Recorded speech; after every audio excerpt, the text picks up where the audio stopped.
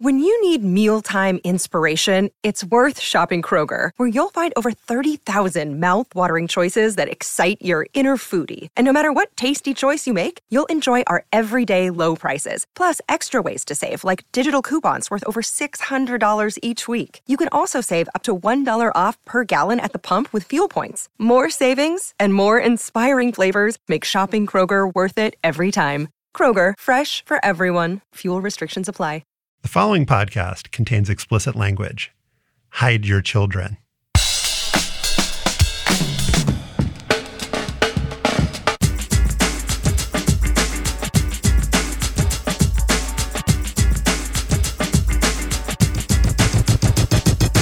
Hi, I'm Josh Levine, Slate's national editor, and this is Hang Up and Listen for the week of July 11th, 2022.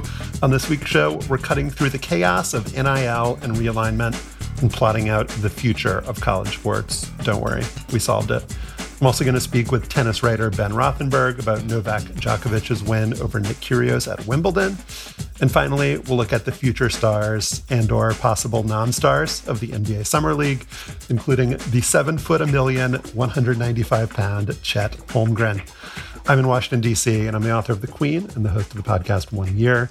Stefan Fatsis is off this week, but joining me from California, it's Slate staff writer, the host of seasons 3 and 6 of Slow Burn, Joel Anderson. Joel, I kind of mentioned the glasses last week, but I didn't really linger on the glasses. And so I just wanted to give the audience a chance to hear you talk about the aging process, kind of getting decrepit, and just how that makes you feel. Do I look like somebody that could have gotten into Michigan or Brown at this point with my glasses on? Harvard, not Michigan. Yeah, okay, well, that too. Well, I mean, Ivy League school, but, do I look like I could do that one way or another? You always look like that, Joel. Now you just look like somebody who's old. Yeah, well, I used to wear personality glasses in college. There was a year. Oh, really? Actually, it was kind of a summer when I was trying to thing out, and I did wear personality glasses. So this is not. Is that why Coach Patterson was a little bit down on you? Well, I was already cut free from football, so I was free to do whatever I wanted. But you could see how he would have not wanted me around his team at that point. Yeah. Also with us this week, this is the Harvard guy, a man who, according to Wikipedia, and I'm sorry you had to hear about it this way, Ben. Here's a Wikipedia page? Was formerly a contributor to Slate, according to Wikipedia. What? I thought you were our Slate colleague. I know you're the author of The Hot Seat, A Year of Outrage, Pride, and Occasional Games of College Football, out on August 30th. Pre-order today. It's Ben Mathis Lilly. Hey, Ben. Hey, guys. I want to point out for those who are not jacked into our YouTube feed, which does not exist, that Joel and Josh actually have pretty much the same kind of glasses. So I'm not sure what Josh's premise is working from. That Joel I look old, looks old, and he doesn't. Okay. Did you go to Warby Parker? Is that what where you got your glasses from, Josh? No, I went to some store. I don't even remember. The eye doctor, I guess. Okay. Hey, they had like a display on the wall. Isn't that how it works? Yeah. Well, I mean, I think I was trying to be a little bit more stylish, but that's fair. I just want to know, because you did correct me about the Harvard thing. And I just want you to know, Josh, that, back in the day, when Ben and I worked at another shop, I would occasionally go to the Harvard campus, the Harvard football campus, and send a picture from the football stadium saying that I had conquered Harvard. And this is a true thing, right, Ben? I'm not making that up. You would usually be like flexing or something. Yes. Yeah. That happened more than once. Yeah, 2 or 3 times. It's been more than a week since the Big Ten snatched away the Pac-12's 2 biggest names, USC and UCLA, to expand its footprint from coast to coast. And now college football fans play a waiting game. Will Oregon and Washington eventually get an invitation to join the Big Ten? Will it be Cal and Stanford? Will the Pac-12 form a coast-to-coast alliance with the ACC? Will the Big 12 pick off the league's leftovers to put the league out of its misery? There's a lot of questions here, but clearly college football is in transition to something different from any configuration we've ever known, unless you've always thought Rutgers and UCLA belonged in the same league. But here at Hang Up and Listen, instead of belaboring our favorite game's uncertain future, we've decided to embrace it. Today, we're going to talk about what we think will happen and then pivot to what we want to see. So, Ben, our college football expert, if you had to guess, what do you think is going to be the next big move? I think the next big move is going to be 2 years of nothing, which I'm disappointed by. So I was kind of initially defending this UCLA USC thing. The Rutgers part of it is still very strange, but there's some historic kinship between the Pac-12 and the Big Ten, the Pac-8, the Pac-10. They play in the Rose Bowl. You've seen USC, if you're old enough, you've seen USC and Michigan play in the Rose Bowl. You've seen USC and Ohio State play. So I wasn't as alienated as some people are by that initially, but that was because I assumed that there were going to be other West Coast teams involved. I thought that like Washington and Oregon would be announced by now, or Stanford is, as others have pointed out, the Big Ten-iest team that's not in the Big Ten as far as kind of like pompousness about academics and the kind of muscular scholar athletes that they're raising as fine men and women, etc. I am a little taken aback that this is not happening, and according to the reporting that I'm reading, a lot of good reporting in The Athletic, the Big Ten is just waiting for Notre Dame now. So it does seem like there's going to be at least a year, maybe more than that, where we are just playing these games where USC and UCLA are in every sport playing against Nebraska and Rutgers. So I'm disappointed by that. But yeah, I think the natural next big move is Notre Dame picks a side, and then from there we go to Washington, Oregon, Florida State, and all that stuff. But I'm curious how you guys, who are not as blinkered by fandom of one particular team, see all of this. That's a strange accusation to say that I'm not blinkered by fandom of one particular team, but I'll accept it. The big question that I have, kind of beyond the musical chairs aspect, is that everyone from writers to conference commissioners to even like the Knight Commission has all said what's going to happen and what should happen is that college football should break away from the NCAA and form its own thing. And so I kind of did this in reverse. If I had led with the idea college football is going to break away, you might say, well, oh, that seems a little like revolutionary. But like basically everyone connected with the entire sport, including some of the more like conservative entities, all talk about it as an inevitability. And so let's assume, if we're talking about what's going to happen, let's assume that does happen at some point in the next, 5 years or something. My question, and I don't know if either of you guys have any thoughts or insight on this, is from the fan perspective, will that have any kind of effect on how we consume the game? Or will that be more of a kind of bureaucratic shift that doesn't really change the facts on the ground, doesn't change the games, doesn't change the way that this doesn't change the structure of the playoffs? Like, Joel, do you have any sense of like what it would mean practically if we were to wake up in a universe in which college football was all of a sudden its own universe? I don't think so. I mean, at least to you all, don't you think the college football viewership is remarkably resilient?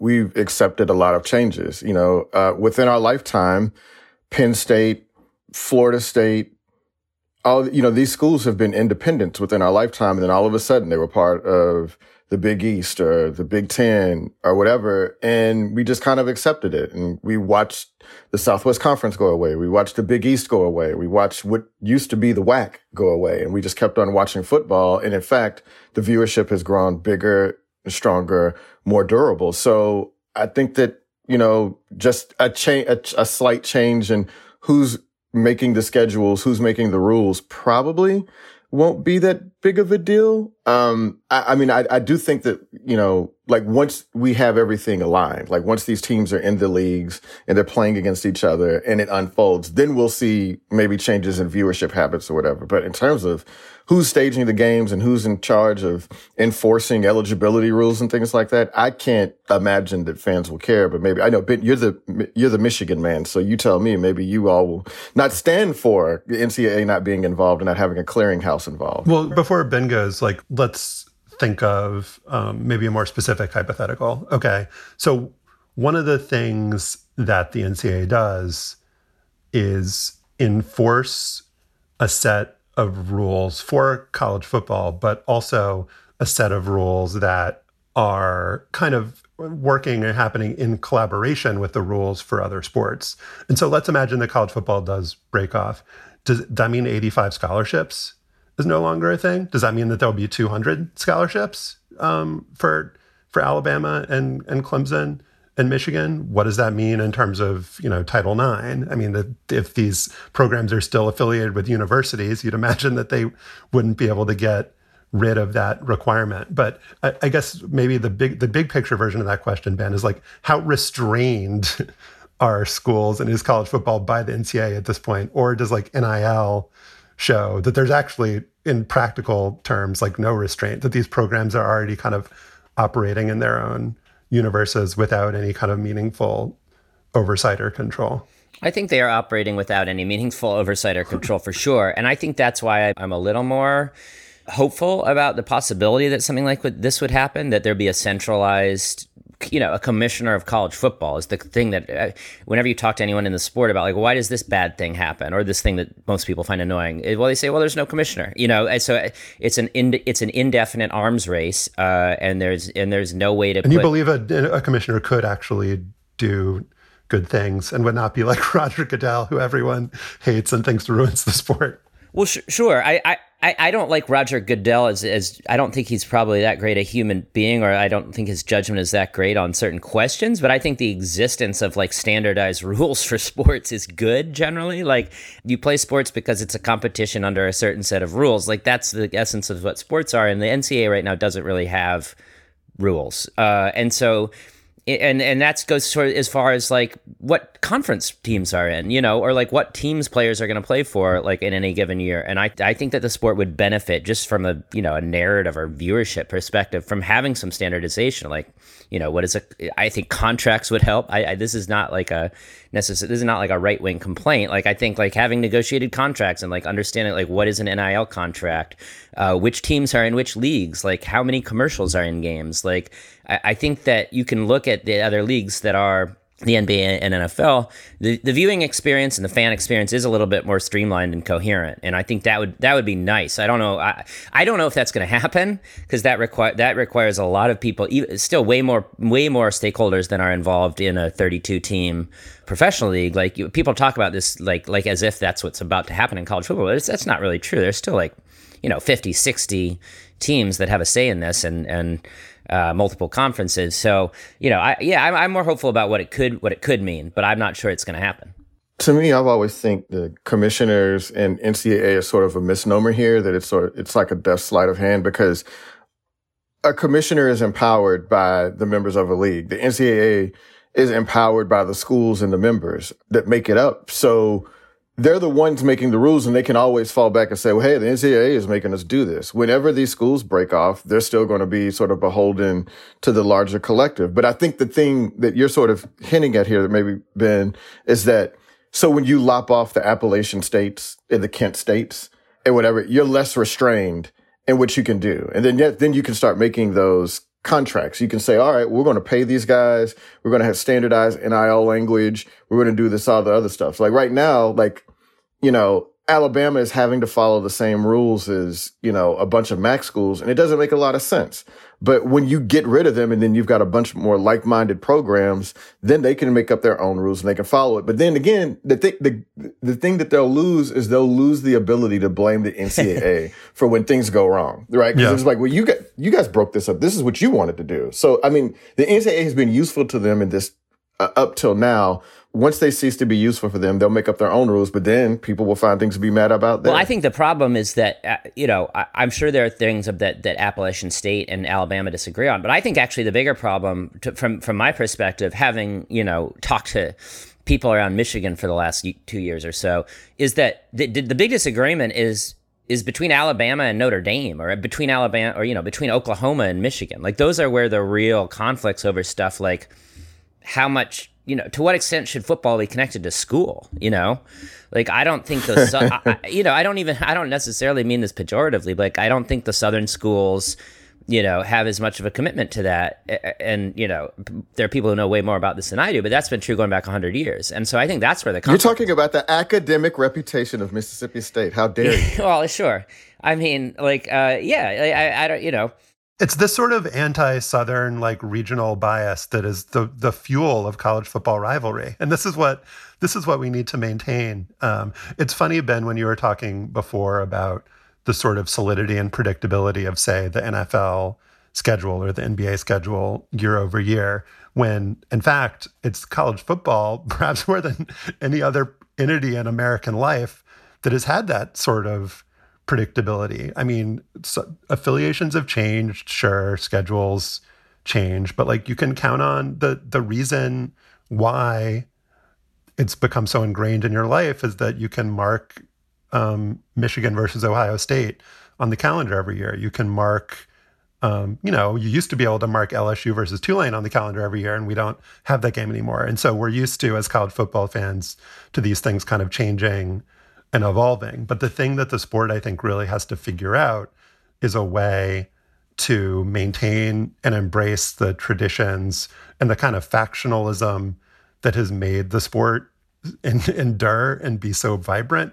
over the years, while also just wanting to grab the kind of like Champions League-esque sort of, money and TV dollars that sort of everyone is going for. And so I guess the question that we're all trying to like fumble towards is like, what is the way to balance that and to have like college football still kind of exist in a form that we recognize? I think that when it looked like maybe we were actually going to do this 2 super leagues thing, like the SEC was going to pull in the Florida schools and Clemson, and maybe the Big Ten was going to pull in Washington, Oregon, that sort of thing. Like I was actually kind of okay with it for that reason, because like, I think David Roth said this, but like, he's not a big college football fan, but he was talking about this. He said, it kind of makes sense. It's like your hoity-toity Michigan, Notre Dame type schools, and the West Coast schools fit into that versus the South. And like, that's actually a pretty good narrative. So like, if that is the way the 2 super leagues are going to work, like I think that does preserve like some of what makes college football interesting and distinct from like watching the Jaguars play the Jets or whatever. And you said when it looked like, you think that you feel like that's less likely to happen now than you thought it was like a couple of weeks ago? I did think that this was like a domino was going to fall and other ones were going to fall this year. Just as an observer, why not put Washington and Oregon in now? Like, it does kind of seem like those schools are going to go somewhere. Like, why not just do it now? Notre Dame is going to go somewhere. And why not just do it now? Clemson, Florida State. Like, let's just do it. Let's get it over with. And that kind of goes back to what I was talking about before. It was like, I don't really mind the reorganization. Like you're saying, like University of Chicago used to be a major Big Ten rival to the schools that are still in the Big Ten, but like doing it one piece by one piece every couple years or every 3 or 4 years because of the TV rights stuff, like it just that's what feels really tedious to me. Isn't that what we're here to do then? I guess this is the point where we should pivot to what we actually want to see then, right? I mean, with a blank slate. Oh, I don't know. Do we want to do a blank slate, or do you want to? Yeah, go for it. What's your kind of blue sky plan, Joel? Well, the big thing for me, before you even get to teams or whatever, is making sure that the kids get paid. I think that would be, the best way to make it a more equitable enterprise. Through their institutions, you mean, not just through NIL? Yeah, through the institutions, not counting on NIL collectives or whatever, but like actually giving them salaries for having jobs, which is what they have, which I think would lead to more bifurcation between the haves and the have-nots, right? Like, I mean, all of a sudden, I think maybe a few schools tap out at that point. They're like, well, we just can't afford that. And then if you bump up the scholarship levels to when I was coming up, it used to be schools gave out 105 scholarships instead of 85, right? That's another way to winnow away some of these other schools. And then for me, at that point, then you can set it up and run it like the NFL. You have like a Pacific division, a Midwest division, a Heartland division, a Southern division, an Atlantic division, and a Northeast division, and slot them in and then basically play a season like an NFL. So then you don't have to go 11-1 every year or 12-0 to make a playoff. Like you have wild cards, that's the way that I think it should go anyway. I mean, I know a lot of people say, oh, you're going to lose the regular season, all that kind of shit. But I mean, come on, we've already sort of beyond that anyway. Like, I mean, there was 1 year Auburn made into the playoffs and had 2 losses. You know what I mean? So like, I don't think people really care so much about that anyway. Like, you're not going to make Auburn and Alabama less significant just because those 2 teams are like 9-3 going into a wild card game. What do you guys have up next then?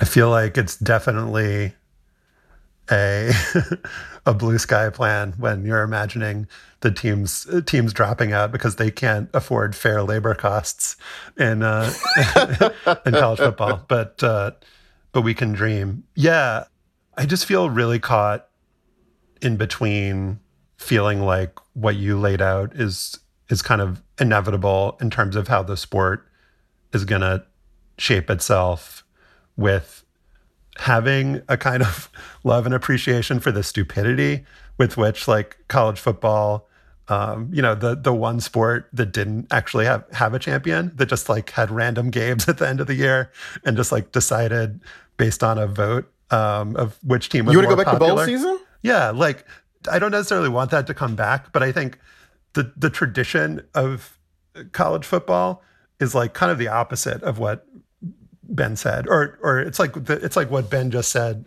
is annoying. It's just like things changing every couple years, like fumbling towards a system or around a system that doesn't necessarily make sense. And so just imagining this world that's like organized into like divisions that all have the same number of teams that play the same number of games every year, it just seems like totally antithetical to the spirit of the sport. But at the same time, just like I understand that this chaos of the current chaos is not gonna stand. And so, what do you want to say, Joel? To your point, like this is how ridiculous it is. Like trying to come up with the Northeast Division in college football. Like I just tried to lightly sketch one out, and I ended up with Army, Boston College, Navy, Penn State, Pittsburgh, Rutgers, and Syracuse. I mean, imagine them trying to convince the Southern schools that anybody out of that division deserves a playoff berth, right? But yeah, I mean, it's really hard to do it that way if you're going to preserve old rivalries and all the other cool shit we like about football. Yeah, so what I'm saying is that the SEC should reinvite Sewanee and Tulane, get the University of Chicago back Georgia in there. Tech? No, I feel lame, Ben, and like feeling nostalgic for the college football of my youth, which was obviously like fucked up in a lot of different ways. But I guess I don't have the answer, but just like, is there a way to maintain the kind of like balkanized system that I feel like is actually kind of important? Like, I feel like the fact that it doesn't make sense is kind of partly an explanation for why college football has its charms.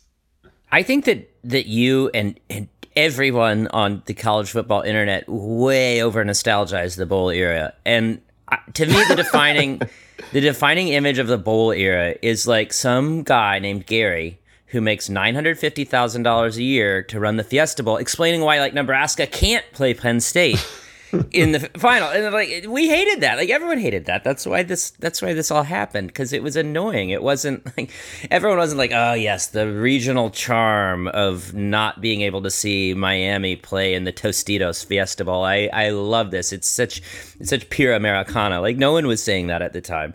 But just like the phrases Southeastern Conference and pod system, it's just like what. I don't want to live in a universe in which those two things are together. And Ben, don't you think, I thought the defining image of the bowl era, where all this shit really goes left, is Scott Frost begging voters after beating the shit out of Tennessee, like, hey, would you rather play us or would you rather play Michigan? Like, I always thought that's sort of the defining image of the bowl era and how we ended up getting here in the first place, right? That split national title between Michigan and Nebraska that year. I support that you bringing up yet another piece of evidence that Peyton Manning's Heisman candidacy that year was deeply flawed. He did not beat Florida. He did not beat Nebraska. Charles Woodson's team was undefeated. I love the Rose Bowl. I think the Rose Bowl, my dream is that we have these super leagues and there's some kind of stability and common set of rules, but basically you still play a regional schedule and that you play the final in the Rose Bowl. So like when I heard the word wild card come out of your mouth, I was like, oh my God, a wild card, like. I guess what I'm saying, what I would want is like pre-NFL, AFL merger, pro football, and like pre-interleague play baseball. Like I want separate leagues teams that never play each other except for a championship. Like that would maintain the kind of excitement and scarcity of like that's part of the cool. That's the one cool thing about bowls. You guys must agree is that like you get to see a rare matchup And it feels special. And the bowl season now, or the bowl season of our youth? The old bowl season. Yeah, I agree. I don't want to see Michigan. I don't want to see Michigan and Oklahoma playing every year. Like, I totally agree with that. Like, I think that's what, like, that's the TV guy's dream, right? Is like, I'm quoting David Roth again, but like monster fights. Like, they want monster fights every week because they want it to be brand versus brand. And that was like the whole idea behind the Soccer Super League, and it's why everyone hated the Soccer Super League, because soccer fans actually do still want to, see, Liverpool playing Leeds or Norwich City or whatever. Like, that's part of the experience for them. So, yeah, I don't want these games to be played in television studios. Like, I mean, that's kind of my, like, top priority, is preserving the fact that going to a college football game is, like, fun for specifically, it's fun because there's a lot of people there, and they're people from your part of the country, and they know the same kind of weird histories as you do. Like, I think that even as a business, as a factor in the business strategy, like, I think they have to preserve that. Like, no one wants to go to Jets Jaguars when they're going to a college football game, because they could just go to Jets Jaguars. In the next segment, Josh talks to Ben Rothenberg about Wimbledon.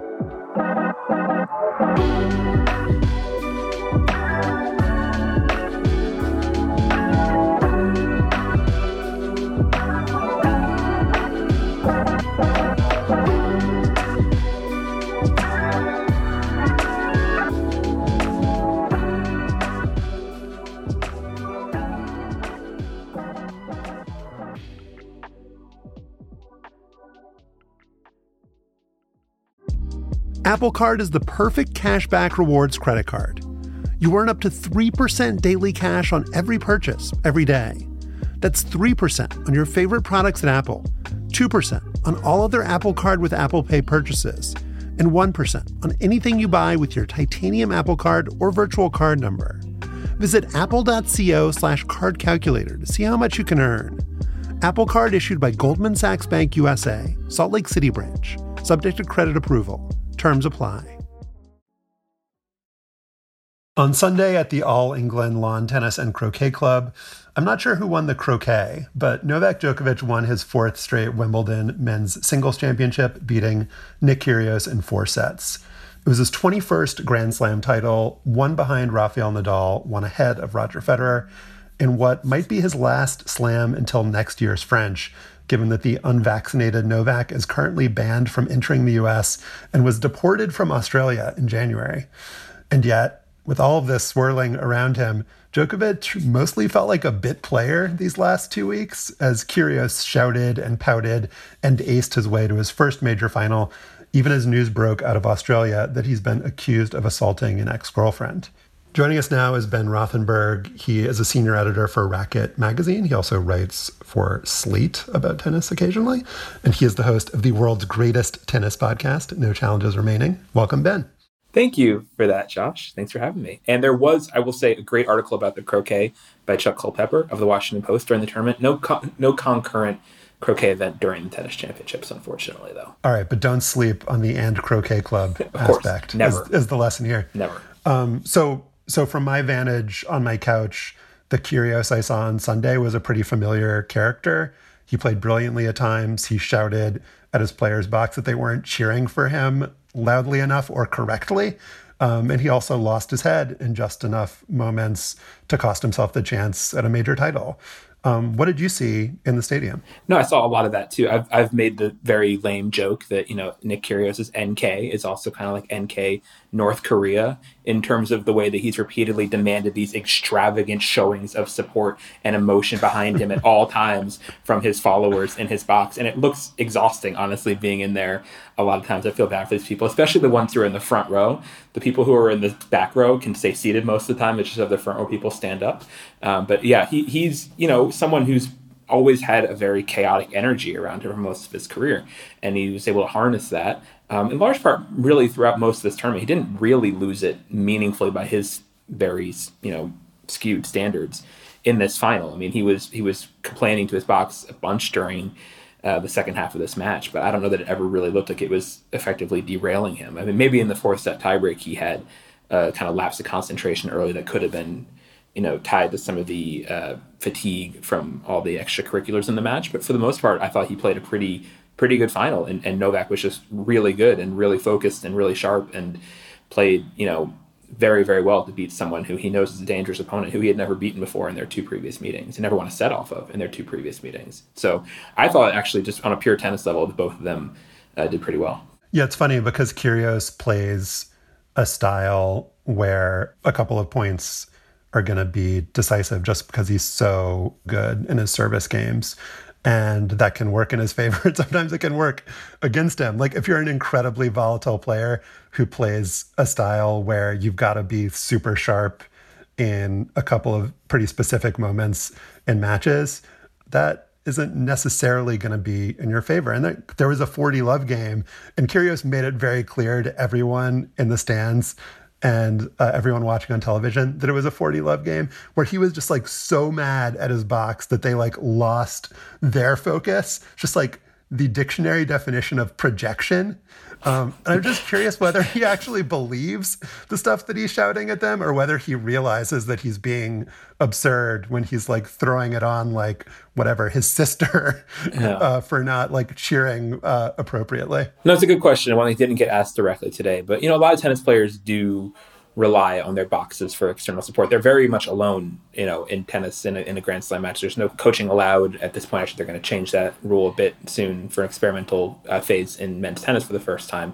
But, you're alone out there. And so he just wants to feel some connection to something. And he has these loved ones and close family of his, sitting 20, 30 feet off the court in his box. And he, just tries to have a conversation with them or feel connected to them during the match to give him some sense of anchoring out there. But I don't know that he really actually thinks he's losing points because they weren't clapping loudly enough after the previous point. But he does make them feel that way for sure. And they're standing up. I mean, it's really a very calisthenic experience being a Kyrgios supporter at a match. They're up after every single point, or anytime he might be looking in their direction, they're standing and not wanting to look like they're letting him down. So it's his own sort of support system. And like I say, he's a very volatile character a lot of times on court. And if this was something that his supporters, his team thought would help steady him, they were willing to, put in the sort of buns of steel workout that would have been standing up and sitting down hundreds of times during this Wimbledon final.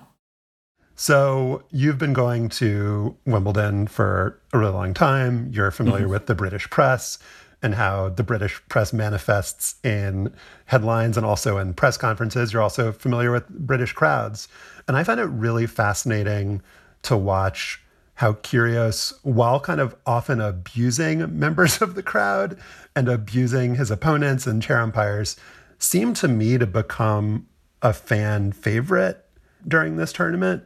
And then I was just wondering whether that was your kind of experience as well, but also whether that was at all reflected in the way the media treated him, because he sees himself as being kind of unfairly attacked and maligned. And there were some ridiculous moments, like when he was kind of attacked for wearing a red hat or whatever, that just seemed like they kind of missed the point of what's problematic about Nick Kyrgios. But like, did you feel like the media treated him with kid gloves, or was he getting asked kind of tough and appropriate questions? By his standards, I thought the media was pretty okay this tournament. You definitely singled out the most ridiculous moment, which was when a reporter went on a long exchange with him, trying to, get a gotcha moment about how he had worn red shoes on court or a red hat, and how the club was going to be speaking to him about this, and did he think he was above the rules, and this very sort of preachy, ridiculous, performative moment, which, as you said, is in keeping with some Wimbledon hall monitor shit. Yeah, exactly.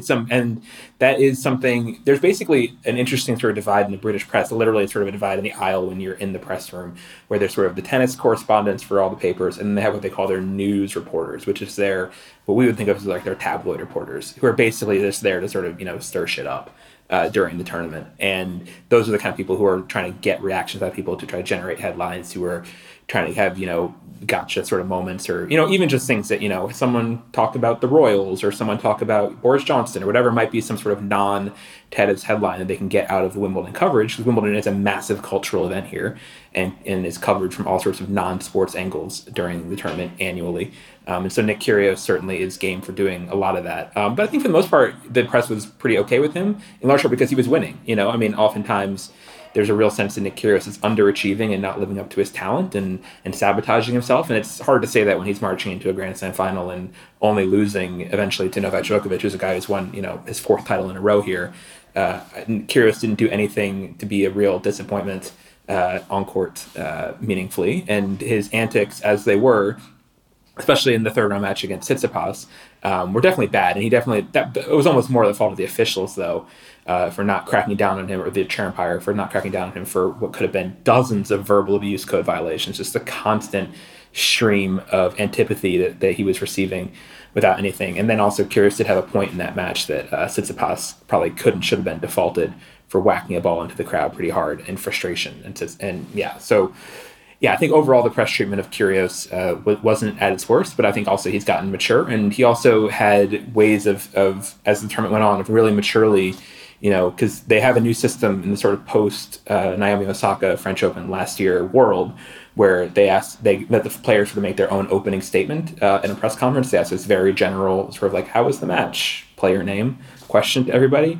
And a couple times Kyrgios really almost sort of filibustered on that and gave some long, technical explanation of what he'd done to beat Brandon Nakashima, for example, that sort of set a tone of just being very business-like in the press room. And sometimes that held and maybe spared him some nonsense. It wasn't immediately like, well, I had a great time at the pub last night. Could have been his opening answer in other years. And this year he wasn't doing that.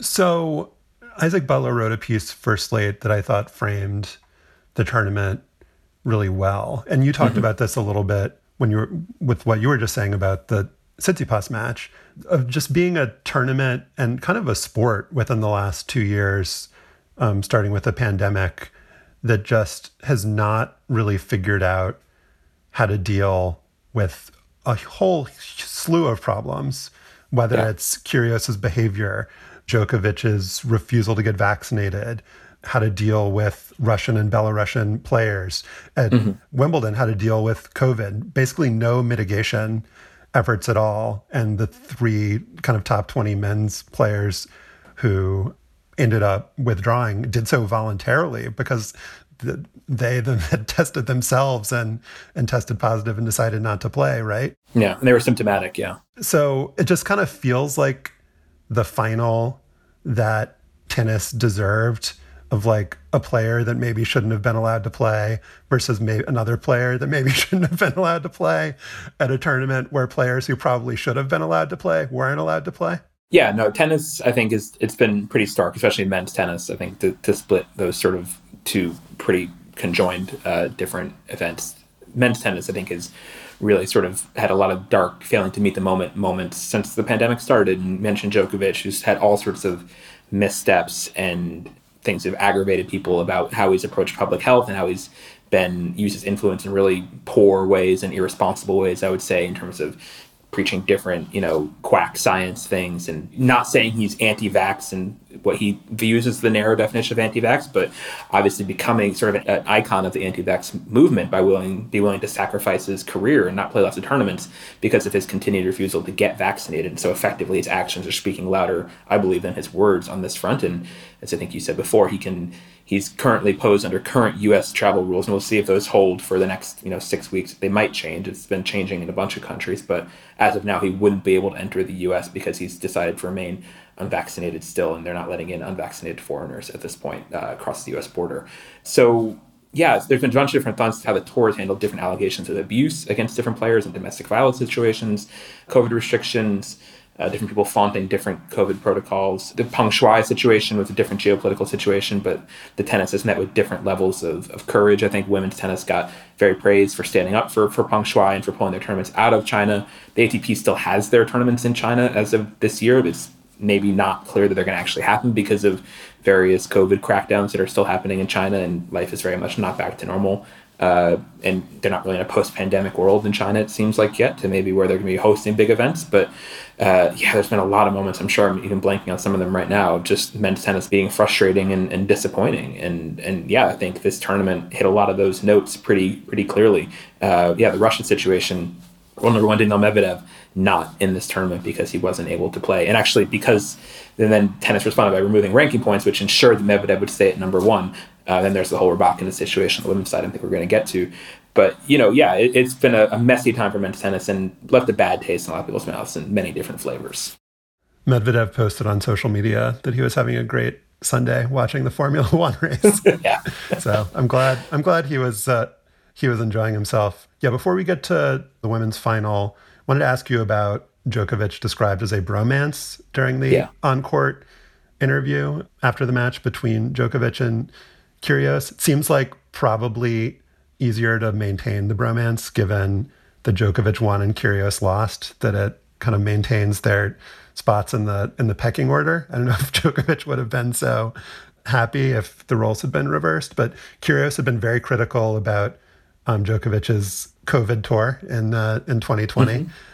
He'd been very critical of Djokovic arguing to ease pandemic restrictions in Australia prior to the Australian Open, but then kind of turned around and criticized his own government, the Australian government, for the way that Djokovic was treated. And, before any of this happened on your podcast, Ben, in 2019, Kyrgios said that Djokovic was basically corny and needy and was basically pathetic for the way that he was desperate for fans to like him the way that they liked Federer.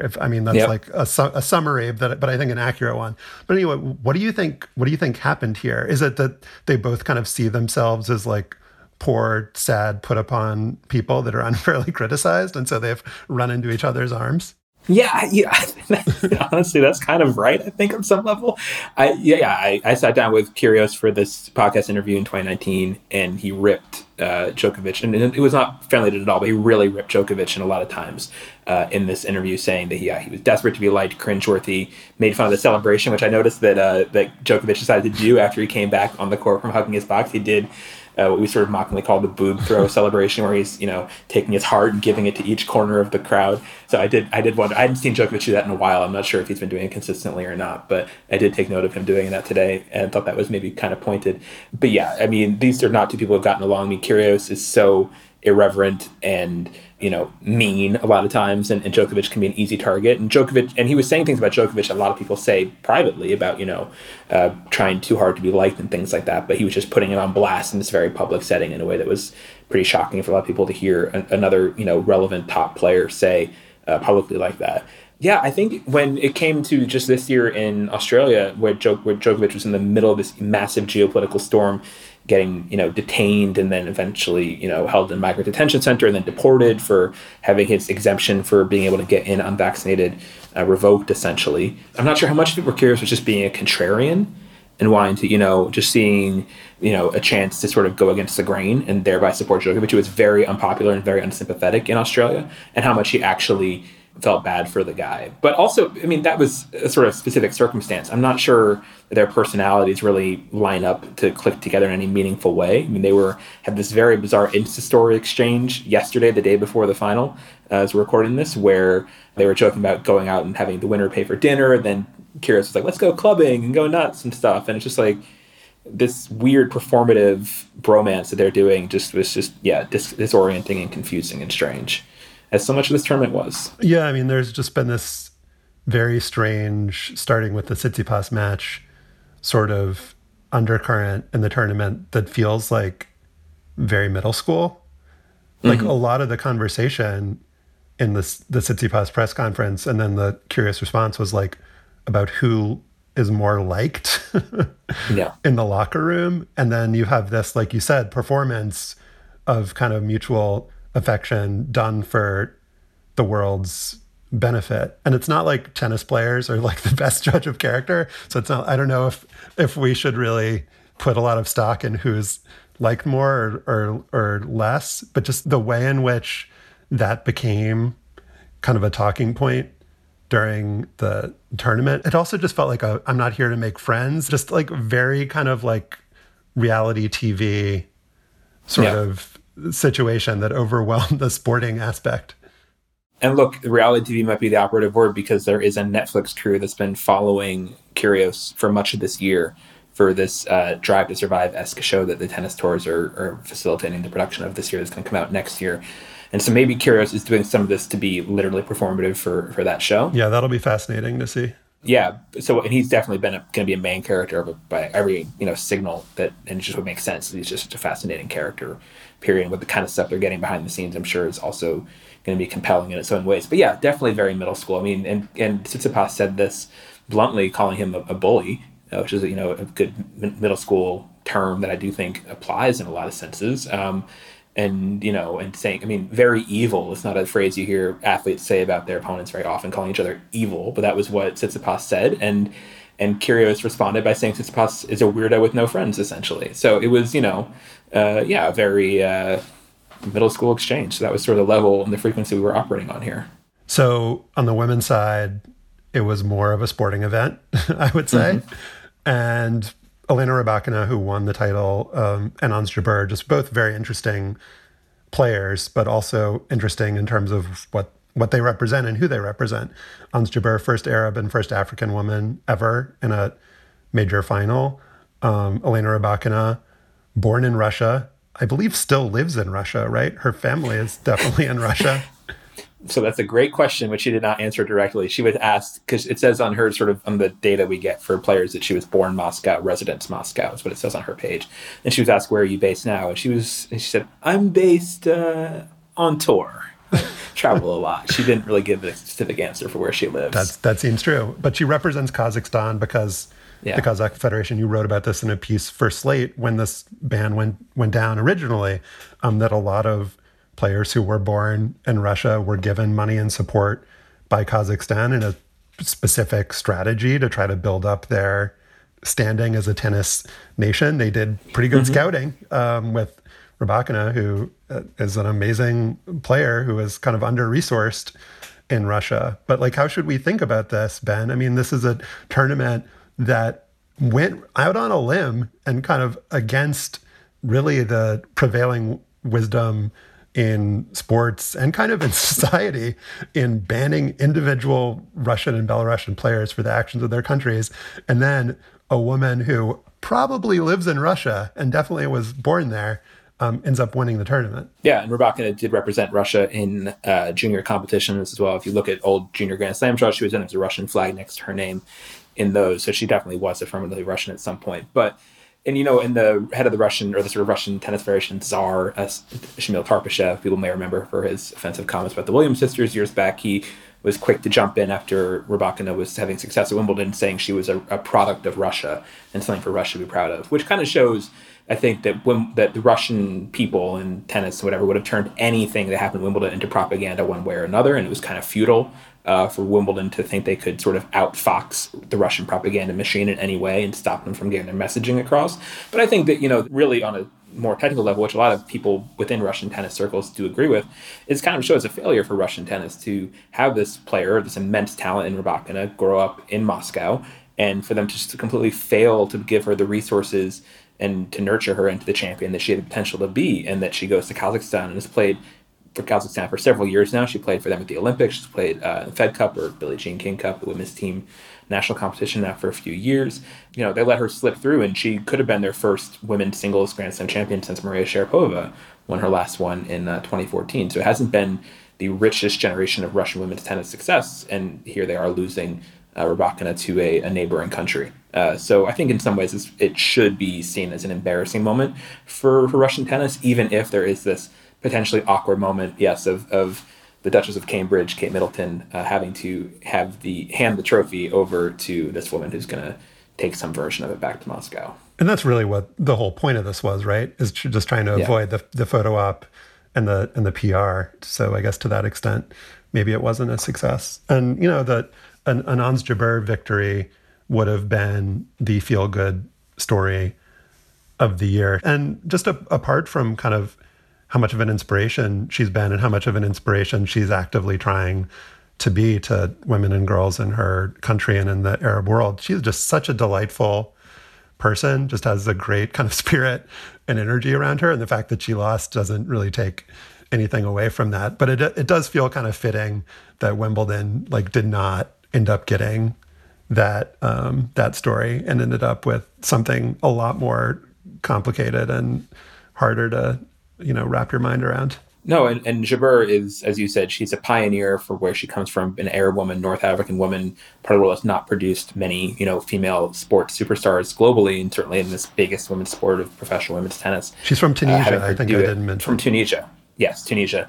And to have her have this breakthrough is big on any level. And then on top of that, she's just this unbelievably charismatic, magnetic, likable person who'd be incredibly popular, sort of congenial figure from anywhere in the world. It just happens to pair that amazing magnetic personality and charisma and showwomanship and just dazzling play on court with the pioneer stuff as well. She's just incredibly, incredibly positive figure for the game and very well liked and really an important figure, for her region and for the sport in a time that's still trying to latch on to, women's tennis is still in a bit of a transitional moment in terms of trying to figure out who the protagonists of the sport are. We had Iga Swiatek come into the tournament on a 35-match win streak that ended at 37 when she lost in the third round here. Not surprising, she hasn't played her best on grass. And there's a few other figures like Naomi Osaka, who hasn't played regularly. We're still not sure exactly what direction she's headed in, short or long term. The Williams sisters were here briefly in the first week, and they're not totally out of the sport yet, but are not seen as competitively the most relevant in singles in terms of being full-time threats on tour. So it's a transitional time, but I think Ons and what she brought was really, really positive, and she was in a sort of largely feel-bad event. In a lot of ways, she was an undeniable feel-good story, and there was just a lot of goodwill that she created and earned here. Ben Rothenberg is a senior editor for Racket magazine. He also writes about tennis for Slate, and got to say it again, world's greatest tennis podcast. No challenges remaining. Thanks, Ben. Thanks, Josh. Up next, Chet Holmgren in NBA Summer League.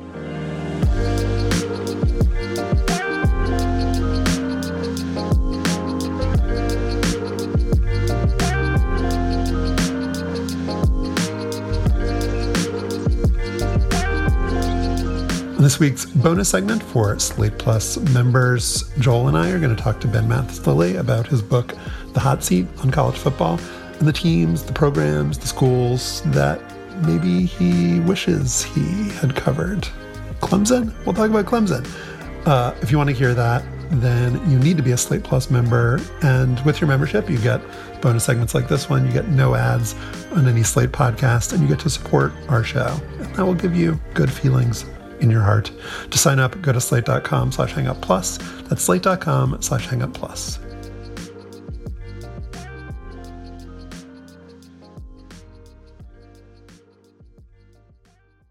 Another day is here, and you're ready for it. What to wear? Check. Breakfast, lunch, and dinner? Check. Planning for what's next and how to save for it? That's where Bank of America can help. For your financial to-dos, Bank of America has experts ready to help get you closer to your goals. Get started at one of our local financial centers or 24/7 in our mobile banking app. Find a location near you at bankofamerica.com/talktous. What would you like the power to do? Mobile banking requires downloading the app and is only available for select devices. Message and data rates may apply. Bank of America N.A., member FDIC. The NBA Summer League is underway, the annual showcase for the league's rookie draft picks and ascending young stars. We're recording this segment Monday morning, so you won't hear about tonight's showdown between top pick Paolo Banchero and the Orlando Magic versus number 2 pick Chet Holmgren and the Oklahoma City Thunder. But you've probably already heard quite a bit about Chet's debut, which came last Tuesday in the Salt Lake City League. Holmgren had 23 points, 7 rebounds, 6 blocks, and 4 steals in the Thunder's opening win over the Jazz. Minutes after the final buzzer, Holmgren tweeted out a laughing emoji with tears in its eyes, as if the joke was on us. But his next 2 performances, one versus the Grizzlies and another versus the Rockets and its number 3 pick Jabari Smith, were more uneven. Chet did some things well, but struggled overall and didn't send any more post-game emojis. Such is the folly of trying to divine anything from Summer League performances. But Josh, sometimes folly is fun. What do you think of Chet so far? Rookie of the Year or Olowakandian level bust? Love the introduction of Olowakandian as an adjective, first of all. Well played. There's a lot of talk about how representation is important, how powerful it is to see someone in the media and in the world who looks like you, and just, having somebody who's, got kind of inverted shoulders, concave chest, just like starring at the highest level. It just feels very empowering to me. So your suggestion that he struggled in that game, I take as a personal attack. But like, okay, well, if you can see it, you can believe it, Josh. Yeah. Ben, there was some tweet that you saw that you shared about like what was it that he had 2 blocks in 3 minutes at 195 pounds. Yeah. Just imagine how good he would be at 215 pounds. It's like a sliding scale. Every pound will just be another block on his ledger. I appreciated that because it's like, just imagine how powerful this 7-foot guy will be at the weight of like a regular Division II running back. Like when he gets up all the way to 215 pounds, which is like what some of my friends weigh. Yeah. There are some sports, right, where, soccer, tennis, where you have like guys that are just all different body types, and that's like a fun part of the game. And like, that's not necessarily the case in the NBA. I mean, I guess there's certainly like Muggsy Bogues and Boban Marjanovic both exist, but like at this age, at this moment in our the history of our universe, to see like a previously unprecedented body type make its way into the NBA was something that I thought I didn't see. And so, to answer your question, Joel, and sort of to echo what Alex Kirshner wrote in a piece about Chet for our dear website Slate, Summer League is not a time to question. It's not a time to problematize. It's a time to embrace possibility and fun. And so I made a really horrifying mistake, which I would not suggest anyone do. And I actually watched a Summer League game because I was excited about the Pelicans. I will never do that again. Please remind me never to do that. I've done that, yeah. It's rough. So highlights are the thing to consume during Summer League. And that highlight reel of Chet like doing fun things in that opening win was really great. And like, that's the version of Chet that I will have in my mind until he actually plays a real NBA game. And you're not going to be able to erase that from me, no matter how hard you try. I was going to kind of challenge you guys and ask, when I saw Summer League on the topic list here, how many of you were going entirely off clips posted by Worldwide Wob on Twitter, which is how I'm basically, this is what I'm doing for my analysis here. Although I did, because I did go to NBA.com and watch NBA.com highlights also to kind of extra credit. Yeah, build out that expertise. I actually had this Summer League on in my office all weekend long. I'm not even bullshitting you. Like, I had it on all weekend. Now, I'm not saying how closely I watched it, but it was on the TV at a minimum. The thing about Summer League that I find so kind of amusing is that like the two strains of highlight and story are like Chet Holmgren blocks, like Paolo Banchero 360 dunks, and he has looked very good during Summer League. Good for Paolo. Good draft pick. And then like LeBron is sitting courtside with his own snacks. And also Russ is there and they're not talking to each other. And like, oh, Kyrie showed up. Just like the genre of like, this person decided to like go and like quote unquote support their teammates, but is just like sitting there the whole time, like Ja Morant, just like scrolling on his phone, and like whether they're there to like see and be seen. Oh, the other genre is like Woj talking to like Sean Marks and Masai Ujiri.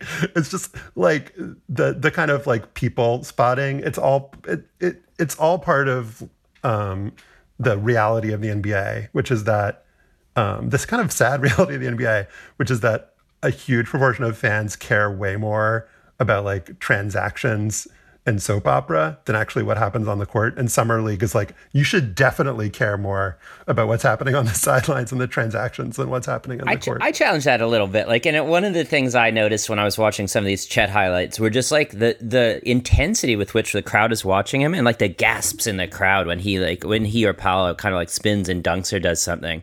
And I think that's because like Summer League, like I love the Summer League sideline stuff too. And I think other sports should have like a special summer session for dorks and like mega fans, because like, but I think that like that is what part of the interest is to see like how these guys actually play. And I think that's why people are excited. It's like, oh, like he can actually do this against NBA competition. And like, I think it's cool that there's an entire crowd of people who you could get to pay watch a game that does not have any competitive stakes just because they actually like, they want to see like Paolo run the point or whatever. Like, I think that's cool. And I think that speaks to the NBA's success. It's not just about the soap opera, although the soap opera is great too. We've got NBA Pravda over here. Sorry for questioning. No, I was going to actually say Josh is totally wrong. I mean, me and a group of my friends have long talked about spending a weekend in Vegas to go to the Summer League and just hang out and go to the games and, just be there. I mean, the environment, yes, there is that part of it where, you get to see. Yeah, Joel, would you and your friends be talking about going to Boise Summer League?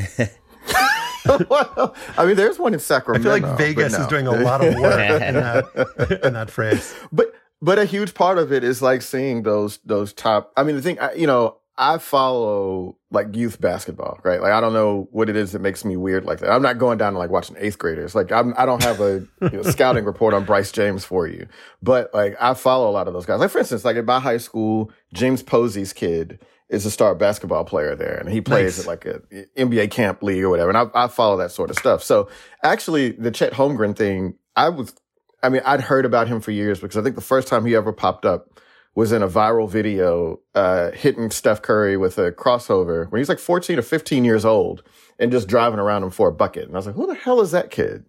But I don't know if you probably didn't watch this because you're not freaks. Last summer, I watched the U.S. Junior Olympic team that Chet Holmgren was on with Jaden Ivey, Jamie Dixon, TCU's own, coached that team to a gold medal. You know who their best player was, Joel? The guy who gave Chet Holmgren the business in game 2. Kenneth Lofton. I mean, so I fell in love with Kenneth Lofton Jr. During that game. I guess, as Josh is saying, Kenneth Lofton Jr. plays for the Grizzlies now. He was undrafted, and he gave Chet Holmgren some work the other night. The large gentleman out of Louisiana Tech. I mean, again, representation, man. I mean, we haven't had an Oliver Miller in the league in a while. I hope he makes it. But tractor trailer erasure. Man, I forgot about tractor trailer. R.I.P. But yeah, man, I thought, the thing about Chet Holmgren that has always sort of fascinated me, and you mentioned this earlier, Josh, it's like the disconnect, trying to imagine someone with that body type succeed at this level that I haven't seen before. So it's like watching Kyler Murray. I know Kyler Murray is a great athlete. He's doing things out there that are highly productive. He looks insanely athletic compared to everybody else, but I'm like, I don't have a comparison for that. I don't know how that's going to succeed at this level. And so that's the thing with Chet is like, just because I have never seen it before, I don't know what it's going to look like, but I was interested to see what it's going to look like. And I think that after this weekend, fairly decent chance that he's going to be pretty good. Like, people are comparing him to Kevin Durant or whatever, but I mean, that's absurd. But after watching him on the floor against other pros, I was like, okay, I'm pretty sure that'll work. I'm convinced that it'll work on some level. As long as if you can shoot, that's a skill that's prioritized. And nobody can block his shot at 7'1". So at least he'll have that, right? And did you see the guy who tried to dunk on him and hit him in the part of your body that's on the other side of your elbow? Like that, like it's like he went squarely into the front of his forearms. Yeah, I think he'll work in the NBA in some respect. I feel like my views are being misrepresented here, perhaps by myself. Like the reason to watch Summer League for me, and I think for a large percentage of other people, if internet highlights can be trusted, was to get an answer to this specific question, is like, what will Chet Holmgren look like in these games? But and I think it has been fun to see Paolo and to see Jaden Ivey. I noticed you didn't mention Jabari Smith, which is really depressing. Jabari looked good. But yeah. I was about to bring up Jabari Smith. Like, a lot of these guys who are high draft picks who will potentially turn to be great players, it's like not at all fun to watch them. Yeah. To watch them like shoot for 2 for 15 or whatever, or like struggle in the context of a summer league offense that's being run by a G League level point guard. And so I think what I realize, maybe I'm maybe I've gone too far in the other direction, because I was excited to see Dyson Daniels, the Pelicans draft pick, who sprained his ankle after 2 minutes. That game was just like a horror show, and I was like, I'm never gonna make this mistake again. And it's sort of like, I can't remember where I'm stealing this from, whether it's like a friend or a stand-up comedian. Always a perilous situation to be in. But it's like how you want to, I want to order the sandwich or the pre-made bowl at like the fast casual place. I don't like want to go off my own order. Like these are people that are experts at like making the meal for you. Like I want to watch the highlights. I don't need to curate my own summer league experience here. I don't need to like do a deep dive and really like pull out something from the third quarter. Like this is why World Wide Wob exists, Ben. That's the problem. I mean, they let this is his time to shine. They let other guys play in these games. Like they let the teams like actually like audition the dudes. They, you know, like who they like for the teams. This is like who's the 14th or 15th guy. And they like, which obviously that's what should not be allowed. It should just be like Chet playing against Jabari and so forth. Yeah, well, I mean, those guys are going to go play in China. You know what I mean? They're planning to go play in, Tel Aviv or whatever. But yeah. So the thing that you don't like about Summer League is that it gives people an opportunity who might not otherwise get them. I mean, and Ben, I'm going to hold you to this because we should all make a plan to go to the Summer League next year when Victor Wembanyama, the presumptive top pick in the 2023 draft, who played against Chet and Kenneth Lofton Jr.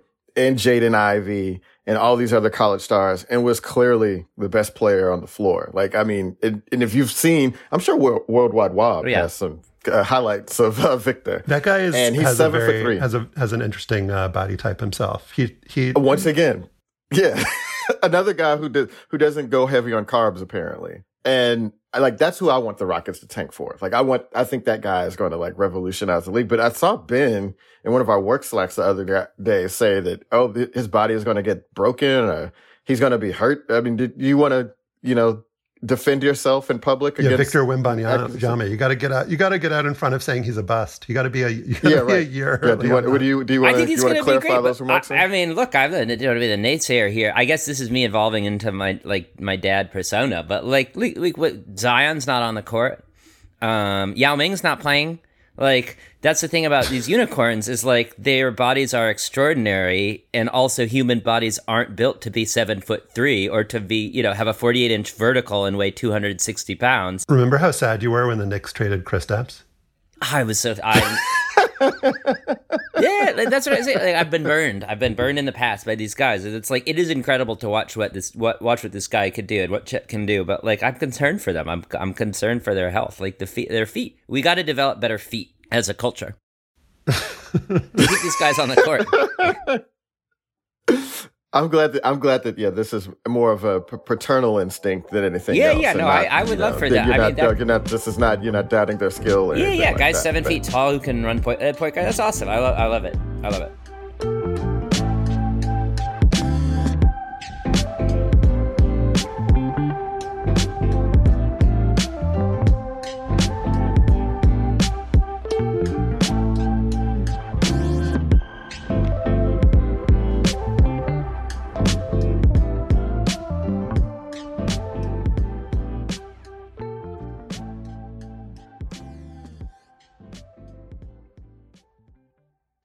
This episode is brought to you by Progressive Insurance. Hey, listeners, whether you love true crime or comedies, celebrity interviews, news, or even motivational speakers, you call the shots on what's in your podcast queue, right? And guess what? Now you can call the shots on your auto insurance, too. Enter the Name Your Price tool from Progressive. The Name Your Price tool puts you in charge of your auto insurance by working just the way it sounds. You tell Progressive how much you want to pay for car insurance. Then they'll show you a variety of coverages that fit within your budget, giving you options. Now, that's something you'll want to press play on.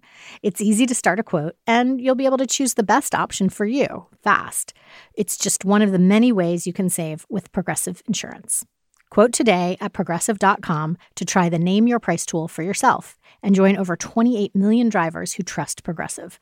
Progressive Casualty Insurance Company and Affiliates. Price and coverage match limited by state law.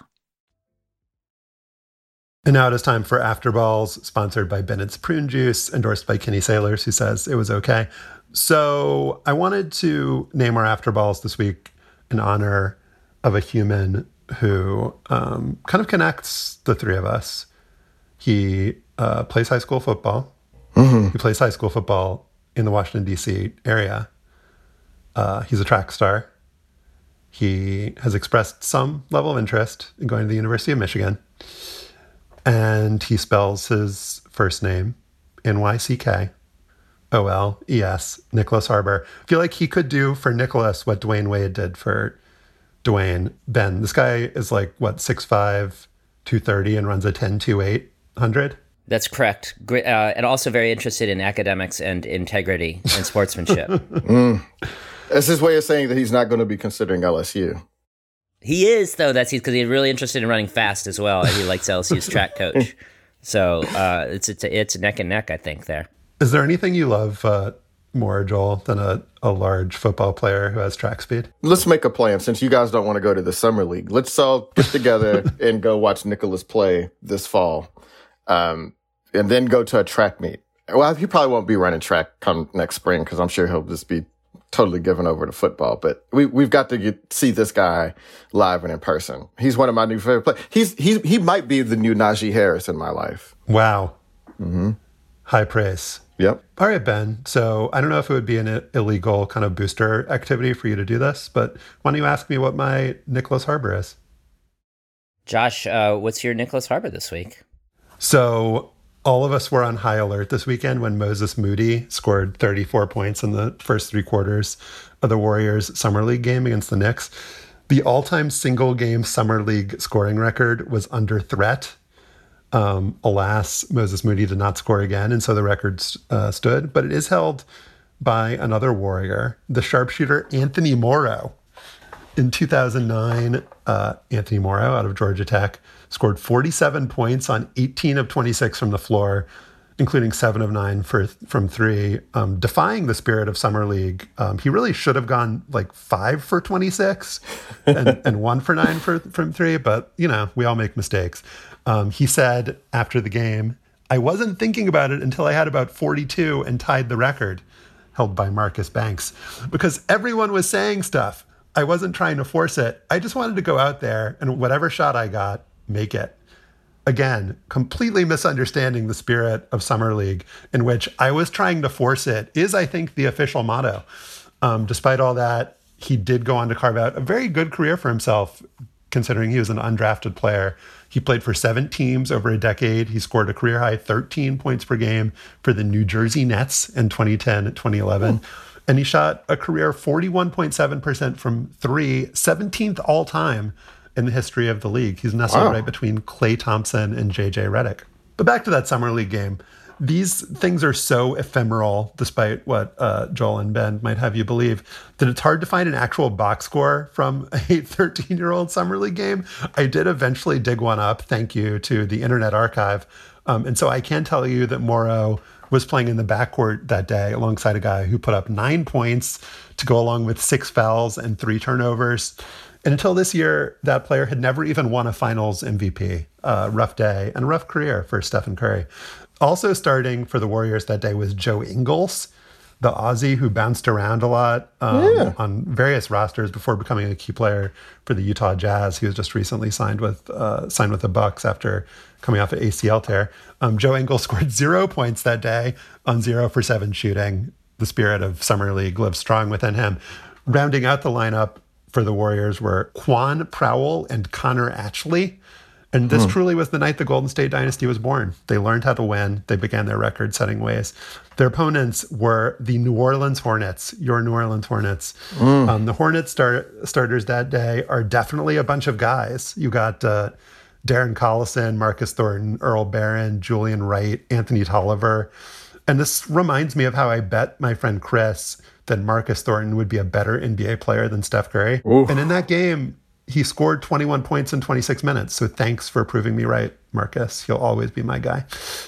But enough about him. Let's look down the bench past Luke Neville, Mark Saliers, and Larry Owens to a guy who put up 0 points in 5 minutes, 38 seconds. His career history on Wikipedia does not mention NBA Summer League. It does list in order Spain's CB Breogán, Tartu Ulikul/Rock, who he helped lead to the Estonian national championship, then back to Spain for Basket Manresa, then to the Maine Red Claws, and finally to Ratio Farm Ulm in Germany. Yes, it is 7-footer Brian Cusworth, Harvard class 2006. When he was with the Red Claws of the D-League in 2012, he said, "Basketball was too much fun to quit now." he quit a year later.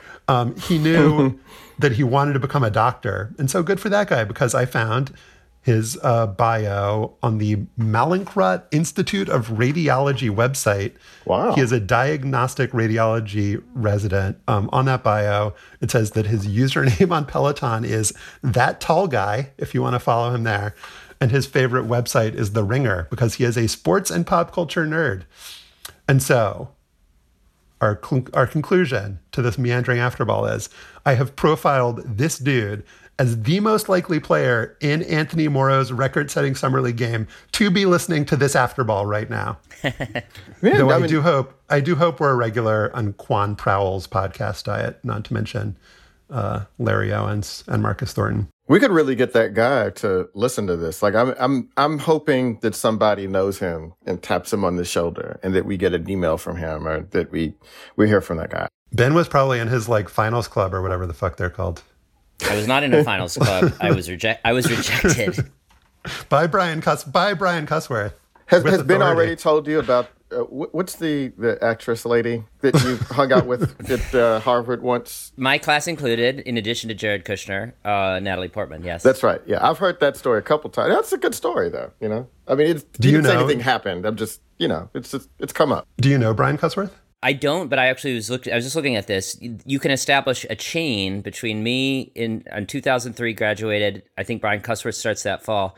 2006, Brian Cusworth graduates. Jeremy Lin starts that fall. Whoa. So kind of Harvard's three most influential, important figures, kind of passing the torch to each other. You've got to come out here to see the Jeremy Lin. There's a little park right around the corner from where I am that, Jeremy Lin is named after Jeremy Lin at a library right up here, because he's one of Palo Alto High School's biggest stars. Like, it's him, yeah. Jim Harbaugh. Jim Harbaugh, is a Palo Alto High, and Devontae Adams as well. It's another Palo Alto High star. So it's a rich history. A lot of connections here. That is our show for today. Our producer is Kevin Bendis. To listen to past shows and subscribe or just reach out, go to slate.com/hangup, and you can email us at hangup@slate.com. Don't forget to subscribe to the show and rate and review us on Apple Podcasts. For Joel Anderson and Ben Mathis-Lilly, I'm Josh Levine. Remember Zelmo Beatty, and thanks for listening.